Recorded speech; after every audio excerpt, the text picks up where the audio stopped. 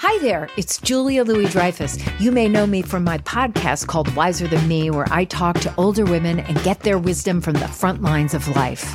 I was amazed by how many people told me our show made them look forward to getting older, which is why I'm here to talk about Season 2 of the show. Sally Field, Billie Jean King, Beverly Johnson, Ina Garten, Bonnie Raitt, just to name a few. All hail old women. Wiser Than Me Season 2 is out now from Lemonada Media. This is Merriam-Webster's Word of the Day podcast for February 8th. Brought to you by Merriam-Webster's Unabridged Dictionary Online, America's largest dictionary, now continuously updated.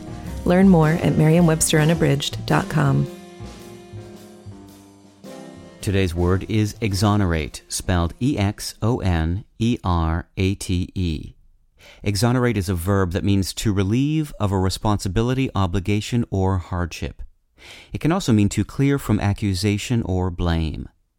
Here's the word used in a sentence from the Everett, Washington Daily Herald. A 2015 measure approved by the Legislature will provide more opportunities for convicted people to request DNA testing of evidence that might exonerate them. We won't blame you if you don't know the origins of today's word.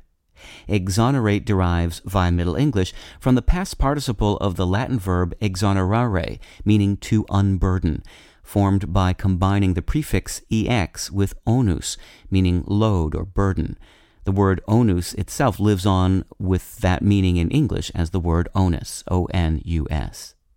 In its earliest uses, dating from the 16th century, exonerate was used in the context of physical burdens. A ship, for example, could be exonerated of its cargo when it was unloaded.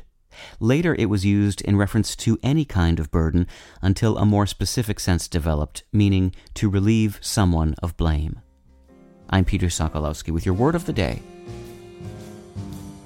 Visit the new Merriam-Webster Unabridged, America's most comprehensive online dictionary and the best source of current information about the English language.